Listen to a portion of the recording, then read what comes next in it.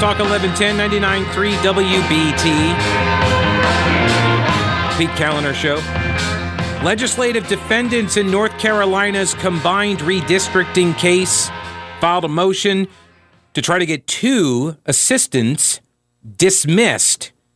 These are assistants that were hired by the 3-person special master panel evaluating the maps that were submitted a couple of days ago. The motion says Sam Wang and Tyler Jarvis, 2 of the 4 assistants, engaged in substantive ex parte communications, which sounds a lot more fun than it actually is. Ex parte just means that they cut one of the parties to the lawsuit out of the communications loop, and that would have been the legislative defendants, the General Assembly. Joining me now is the North Carolina Republican Party Chairman, Michael Whatley. Hey, Michael, how are you? I'm good, Pete. How are you, sir? I'm doing all right. Welcome back. And so how concerned should we be about these developments? It's kind of hard to get a read because I notice a lot of the focus of the North Carolina political press corps seems to be about the Republican response to the story versus the story itself. Well, look, I think we should be troubled in a lot of different aspects.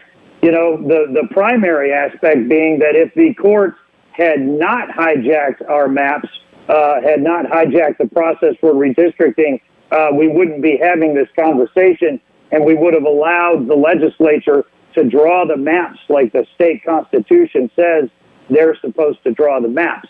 But when we look at the particulars of this, where we have court officials reaching out to plaintiffs' experts to get information from them, and the experts from the plaintiffs are saying, well, don't take our on-the-record advice because it's too friendly for the defendants. What you need to do is go draw the maps in a more inherently democratic way. That is really troubling. I think the fact that the Democrats plaintiffs actually understand the magnitude of how difficult this is to defend and chose not to defend it tells you a whole lot. But we do not need these special masters being appointed by, the Democrats on the courts to turn around and then try and work with the defendant plaintiffs to skew the maps. All right, so explain to me, first off, how did people find out? How did we find out about this? How did the legislative defendants in the General Assembly find out that these communications had occurred? Actually, there was a self-disclosure by the plaintiffs in the case. That is how egregious this violation was.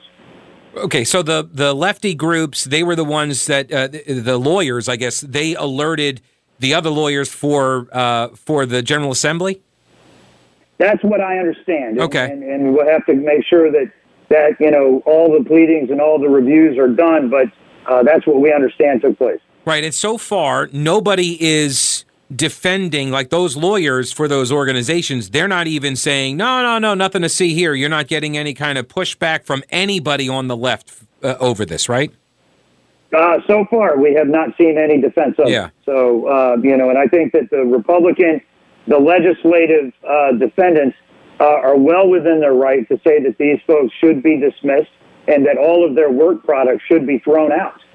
We should not have the courts depending on this type of biased information when they're evaluating the maps that have been drawn by the legislature. So I think the one guy that I'm, I guess, most aware of is this fella, Sam Wang, and he is with the Princeton Gerrymandering Project.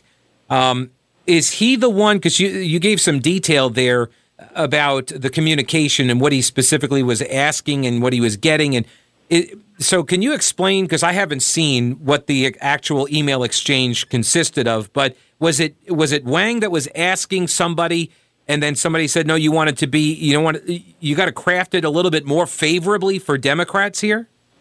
No, it's actually 2 different sets of communications. Wang was asking the plaintiffs for specific information, but at the same time, Wang had previously been saying that the numbers that are being relied upon by the courts should not be his own numbers because he felt when he ran his numbers were too favorable for the Republicans.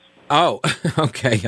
Now I understand. Now that makes a lot more sense because it kind of falls in line with his rep from up in New Jersey, right, where they had a redistricting commission, and it came out that he was working with the Democrats behind the scenes, and they won't publish any of their algorithms or any of their work product. They won't let anybody see how they put their thumb on the scale for Democrats to run the table on those maps.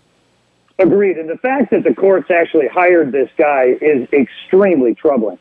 This does not speak of impartiality whatsoever. This speaks of a Democrat-run court working with Democratic plaintiffs to railroad the legislature.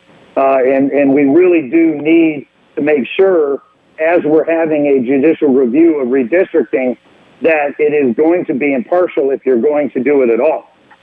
That's one of the main things that we have continued to say all along, is that this is the purview of the legislature.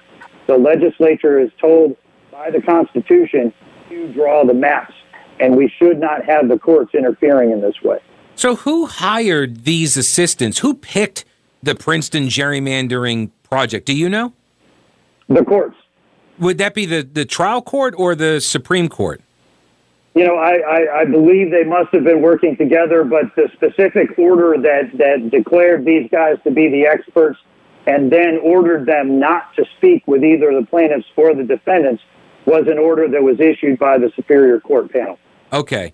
Because, like, when I first read the names, I'm like, okay, well, there's Bob Edmonds, right? He was a former Supreme Court justice. He was a Republican, is a Republican, right? Although he didn't want his party ID listed, I believe, on the ballot, right? I think he got done in by that. But anyway, but then Bob Orr, he was a Republican. So I kind of thought, like, well, why are they hiring? Why would they sign off on hiring for Sam Wang and the Princeton project? I don't.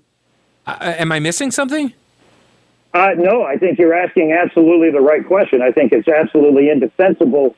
They knew this guy had gotten into trouble in New Jersey for working with the plaintiffs, and then they turned around and hired him anyway. Yeah. This is just, again, really fairly shocking information that's coming out. What do you think of Skip Stam's lawsuit against Wake County and the county commission? Have you seen any of the details on that?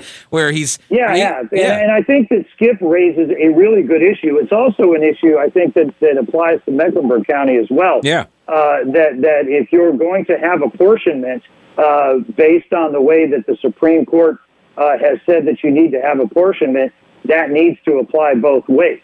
And it certainly has not been applied by the Democrats both ways when it comes to these counties versus the state maps. Yeah, it's a proportionality standard. And if you're going to say that if you don't have a proportionality standard, then everybody is being disenfranchised and suppressed, well, yeah, the city council here in Charlotte, Mecklenburg County Commission, go out to Asheville as well, though Asheville, I don't know if there's any Republicans actually left in Asheville proper, but in the county there is, and they could stand to use some representation as well. Yeah, why not apply that same standard everywhere?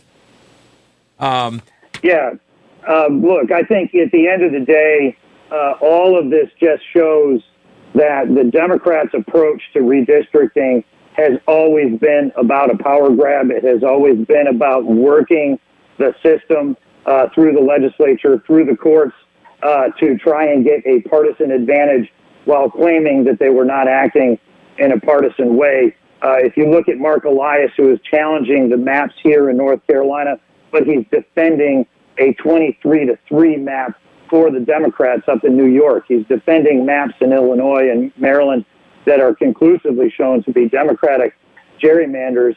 It really shows you he is not about fairness. He is about Democrat control over these legislatures. Yeah, it's right. There isn't some supreme principle that they're applying here. It's all to service an end, and that is to get maps that they can win in. Chairman Michael Whatley from the North Carolina Republican Party. Always good to have you on the program, sir. Take it easy. We'll catch up to you soon. Great. Thank you, Pete. All right. Take care. All righty. News Talk 1110 99.3 WBT 704-570-1110 1-800-WBT 1110. Those are the phone numbers. And if you call now and are the ninth caller to said numbers, 704-570-1110 or 1-800-WBT-1110. You will score a pair of the tickets to the Charlotte Home and Remodeling Show. It is this weekend. And actually, John and Dave of the Home Depot Home Improvement Show are actually going to be broadcasting live from the venue. It is at the Park Expo and Conference Center. I mean, there's a huge event. You know, I mean, like, it's got everything home-related, even like stuff you park in the driveway at the home related. Just everything. It's got tons of stuff. So Charlotte Home and Remodeling Show.com. Go check it out for all the details. Get your tickets if you can't win them right now, but you can win them right now if you're the ninth caller. 704-570-1110, 1-800-WBT-1110. And good luck to you. All righty, so a major cheating scandal rocks the redistricting trial. The Review. This is Carolina Journal's piece by Dallas Woodhouse, former executive director of the North Carolina Republican Party as well. He was also a longtime reporter. Legislative Republicans filed an emergency motion yesterday in Wake County Superior Court trying to block two liberal professors from helping review revised congressional and legislative maps. These are the professors. One is from Princeton, one is from Brigham Young. And they were assigned to help three special masters review technical aspects of the maps for that three-judge Superior Court panel. Right? So you have the three judges. They heard the case. They were the ones that said there's nothing in the Constitution that specifically bans partisan gerrymandering, so it's not unconstitutional. That then got appealed. It went to the state Supreme Court, and the 4-3 Democrat majority on the state Supreme Court overruled that three-judge panel, which was 2-1 Republicans, but that was a unanimous decision from that trial court. That was then overruled by the 4 Democrats on the state Supreme Court. They then appointed these special masters, these three other people. They are Bob Orr, former Supreme Court Justice, Bob Edmonds, former Supreme Court Justice, and Tom Ross, who is also a former judge, but also the head of the UNC system, formerly. Those are the three, quote, special masters. Those special masters then needed some help because they're not math nerds. They were lawyers who got to wear robes for a while. And so those lawyers got some help. And the help were these professors, Sam Wang of Princeton and Tyler Jarvis of BYU. It was discovered, thanks to the plaintiffs, the liberal organizations, their lawyers. So, and you heard Michael Watley say this, that so egregious was this ex parte communication that the plaintiffs' lawyers alerted the defendants' lawyers that it had occurred. Because if you get caught knowing about that after the fact, it's really bad. You're not supposed to be engaging in ex parte communications. In other words, cutting one side out of the discussions when it comes to the special masters. It specifically says they're not supposed to have any ex parte communications in the orders from the judges. Specifically says that. Information in the filing appears to show that Wang looked to cherry pick certain information and cook the books for the plaintiffs who are ideological allies of the Democratic Party. In the court filing, the legislative defendants demand that Wang and Jarvis be fired from their role as assistants. Defendants also want the court to require any work product completed by the two to be destroyed. And honestly, I think that's appropriate at this point. I do. I think that's appropriate. Defendants want the court to prevent the special masters from considering any material and work produced by them. Republicans want detailed information on other communications that they've had with third parties as well. Wang was recently accused of the same kind of cheating in another state. He is not a nonpartisan actor. He and his Princeton gerrymandering project have consistently demonstrated a pro-Democratic Party bias. He actually sought to file an amicus brief in support of a previous case in North Carolina, and now he has locked down his Twitter account because people are going through and screenshotting all of his partisan tweets, anti-Republican tweets. So he locked his account. News Talk 1110 and 99.3 WBT. Our friend Andy Jackson with the John Locke Foundation. He is the director of the Civitas Center for Public Integrity, if I remember correctly, his title. He's got a piece at the John Locke Foundation's website, johnlocke.org, which, by the way, I will be up in Raleigh on Friday and Saturday for the Carolina Liberty Conference. I'll be a panelist on Saturday chatting about tech and entrepreneurship, tech issues and the like. So if you are going to be in Raleigh on Saturday, you're attending the event, come find me. So Dr. Andy Jackson, that's where I was. A panel says he's got a piece called Courts Are Obliged to Accept the Legislative Remedial Maps, the remedy maps. The panel of the Wake County Superior Court has until tomorrow to select remedial state legislative and congressional maps to replace the maps that North Carolina Supreme Court justices overturned earlier this month. As part of the Supreme Court's order, the General Assembly was told to submit remedial maps. The court also told the plaintiffs that they could do some maps as well. So you got the lefty groups like Common Cause and the North Carolina League of Conservation Voters. They're working on their own maps, and they're doing all of that in secret. And they can submit them, and they're going to be Democrat gerrymanders. I mean, those were the maps they submitted before. So, of course, they're going to submit gerrymandered maps that help Democrats. And the reason for that, they say, is because Democrats will agree with them on their policy agenda items, so therefore they have to get Democrats elected. They can't work with Republicans. The League of Conservation Voters of the state, they can't work with Republicans, that's so asinine. It really is. Like, you literally cannot spell conservative without conserve. Conservatives conserve the environment as well. They just aren't moonbat left-wing socialists. They're not, let's leave it better than we found it. Let's conserve the planet. Let's protect the water and the air, and we can do these things. We just don't believe that your course is the correct course all the time. Anyway, I'm going off on a tangent. The court is obliged to accept state lawmakers' maps. The ones that are turned in by the General Assembly, those are the ones that the court should accept.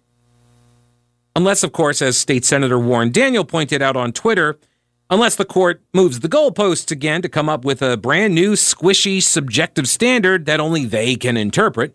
But if that doesn't happen, they should accept the legislative defendants' maps. And to understand why they should, Andy Jackson says it's important to remember that the trial court is not choosing what they believe to be the best map from among those submitted. The state constitution specifically requires the North Carolina House and Senate districts to be drawn by the General Assembly.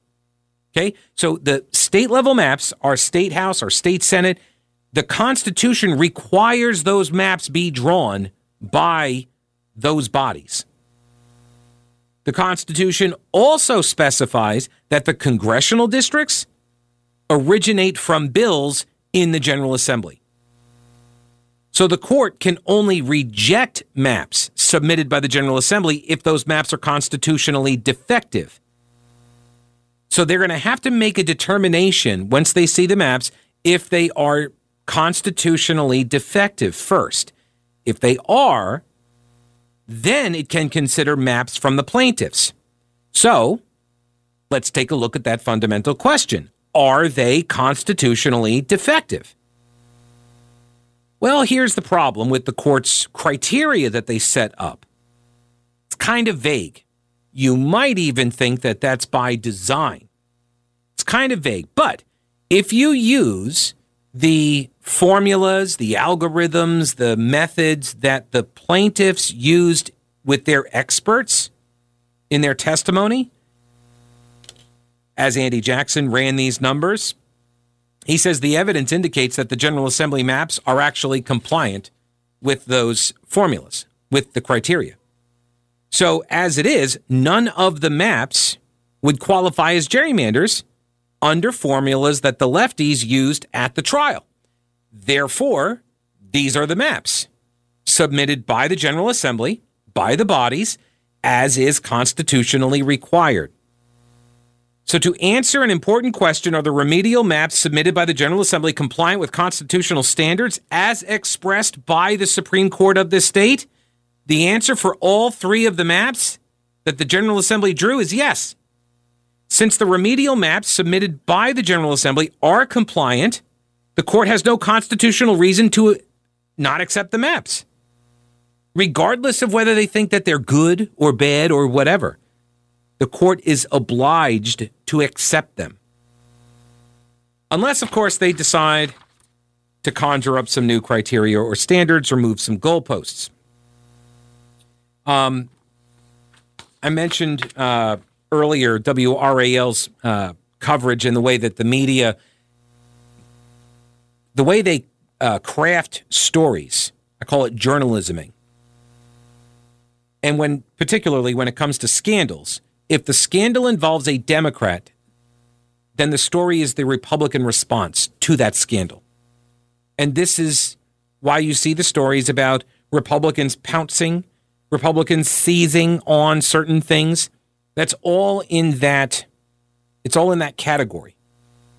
When the scandal involves a Republican, then the story is just the scandal. And everybody focuses on, oh my gosh, look at how terrible this Republican is and that scandal. When it's about a Democrat, then it becomes, oh, the Republicans are seizing on the scandal. This poor Democrat did something wrong, and now the Republicans are going to use it against him. How dare they? And here's a classic example. Headline, WRAL. NC Republicans seek dismissal of research assistants over tainted, in a scare quote, tainted redraw process. So was that really the news? Was it really the news that the Republicans were seeking the dismissal of research assistants? Or was it that the Democrats got caught trying to manipulate the maps? See, that's the scandal. The scandal is not the Republicans asking for their removal. The scandal is the thing that prompted the Republicans to ask for their removal. See how that works? That's why I call it journalisming. News Talk 1110 and 99.3 WBT. 704-570-1110, 1-800-WBT-1110. WRAL story by Brian Anderson, who formerly worked at the Associated Press before landing the gig at WRAL. You got to go into the fifth paragraph to find out why the North Carolina Republicans were trying to get a couple of research assistants fired. Yeah, it's because these research assistants, a.k.a. professors at universities that are, quote, experts on the gerrymandering and redistricting mathematical formulas and analyses, they were having communications with other experts that were plaintiffs' experts, which was not allowed.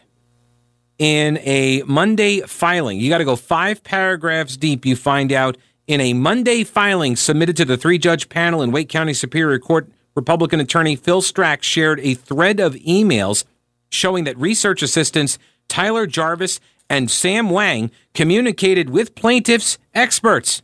Yeah, that's the scandal, buddy. Kind of buried the lead on that one, unexpectedly. Wang did not immediately respond to a request for comment, although he was busy locking down his Twitter account. That's filled with anti-Republican tweets. When reached by phone on Monday, Jarvis said he had not yet seen the court filing and needs to review the complaint further and speak with the special masters before commenting on the matter. So he's not sure whether or not he did anything wrong, I guess. Then there was this piece by Will Wright at the Charlotte Observer the other day. Will new maps give Mecklenburg real races? Yes. Well, maybe. By the way, there's an old rule in newspapering, which is if the headline asks a question, then usually the answer is no. But they've got a couple of interviews in here. They talk with Dan McCorkle, Democrat political consultant in Charlotte. He said, the more Mecklenburg they give us, the more competitive it's going to be for us. I'm very confident we could win this thing. They're talking about congressional districts. He says it comes down to money, organization, and name recognition, which that is true. And I appreciate the fact that Dan said it that way rather than it all comes down to turnout. It's like saying, well, we're going to go out and play this football game, and really, whoever wins, it's going to be determined based on who scores the most points. Yes, that is true. That is actually how you keep score. So yes, and when people say, "Oh, it all comes down to turnout," well, yes, of course, it all comes down to turnout. But when you're talking about the strategy, money, organization, and name ID, he says you got to have the name recognition. He said he's confident that there are candidates who can pull off the fundraising and who have enough connections and status in Mecklenburg County to bring out voters. He referenced some possibilities, including former state senator and current Charlotte City Council member Malcolm Graham, the mayor pro tem of Charlotte City Council, Julie Eiselt, and former congressional candidate Dan McCready. There's also U.S. Army veteran Josh Remillard, who has already been campaigning for the district with the stated goal of unseating Madison Cawthorn. He's raised about $330K so far. State Senator and former U.S. Senate candidate Jeff Jackson said he won't run for Congress. McCorkle said, quote, "It's not time for a novice. It's got to be somebody that's experienced at not just running, but at winning. If we can get that kind of person, I think we are in great shape." Which is like, yes, if we could get somebody who wins, I think we can win. I agree with this assessment. I think Republicans might also adopt that same strategy, just not for nothing. Find somebody who can win, and then that person can win. Just spitballing here. Natasha Marcus, state senator, said she hopes that the courts rule against the map. Governor Roy Cooper sent out a fundraising email Thursday night calling the maps ultra-partisan. But here again, I credit Dan McCorkle, the Democratic political consultant from Charlotte. He said he actually hopes that the maps stand. At the very end of the piece, he says, any Democrat that complains about this, come on. This is 10 times better than it was from 2012 onward. On a 6-4-4 split, we'll take it. You know why? It means it's a level playing field. A 6-4-4 split. What that means is 6 likely or safe Republican seats, 4 likely or safe Democrat seats, and 4 competitive seats. 6-4-4. He said, we'll take it. He said, Democrats may not win every district, but that's up to them. It's up to us, he says, to get the best candidates running the best campaigns. Right now, we have serious competitive districts throughout North Carolina, and that is a victory for the voters. The voters are going to actually decide who represents them. See, because that's the thing. If you got 4 competitive seats and Democrats win all 4, yeah, they could have an 8-6 majority in the congressional delegation. That's what that means. Mecklenburg County went 32% for Trump in 2020 and 33% for Trump in 2016. Under the new maps, Republicans theoretically stand a chance in 5 of the county's 19 General Assembly races, or about 26% of the total. So they're actually underrepresented. Republicans are going to be underrepresented in the state legislature, which, according to Democrat definitions, that makes it a fair map. The chances of them actually getting 5 seats, though, are not very high. So if you just go by presidential election results, Mecklenburg County will likely be disproportionately represented by Democrats under the new maps. Again, fair maps as Democrats define them. See, fair maps are when Democrats get proportional representation based on whatever comparative they're using, whatever metric that they're using. And a fair map means that Republicans are underrepresented based on their proportion. That's how that works. Washington Free Beacon did a story on how Eric Holder tipped the scales in North Carolina's redistricting fight. If you've been listening to this program, you know all about it, which is kind of funny, too. This is the North Carolina, Supreme Court Justice Anita Earls, and how she got basically $200,000 from Eric Holder's partisan redistricting network, and then she became the deciding vote in the lawsuits backed by the Eric Holder partisan redistricting network. These are the plaintiffs. They're funded by Eric Holder's group, and they funded her campaign. They put her in office. They put her in that judgeship in order to affect the outcome of these trials. Which is interesting because I'm old enough to remember when any kind of a national publication paid attention to North Carolina laws, North Carolina judicial or cases or lawsuits, whatever, that made us look corrupt or silly or stupid, whatever. I remember there were all these people that were like, oh my gosh, I can't believe that these evil, nasty Republicans made us the laughing stock of the entire nation. We're in the New York Times over HB2, right? All these people with the hand wringing and the pearl clutching and the fainting couch postures. Nowhere to be found on this one. National attention for corruption. Nope. Not a pearl to be clutched on this one. All right, the Speaker of the House will join me up next.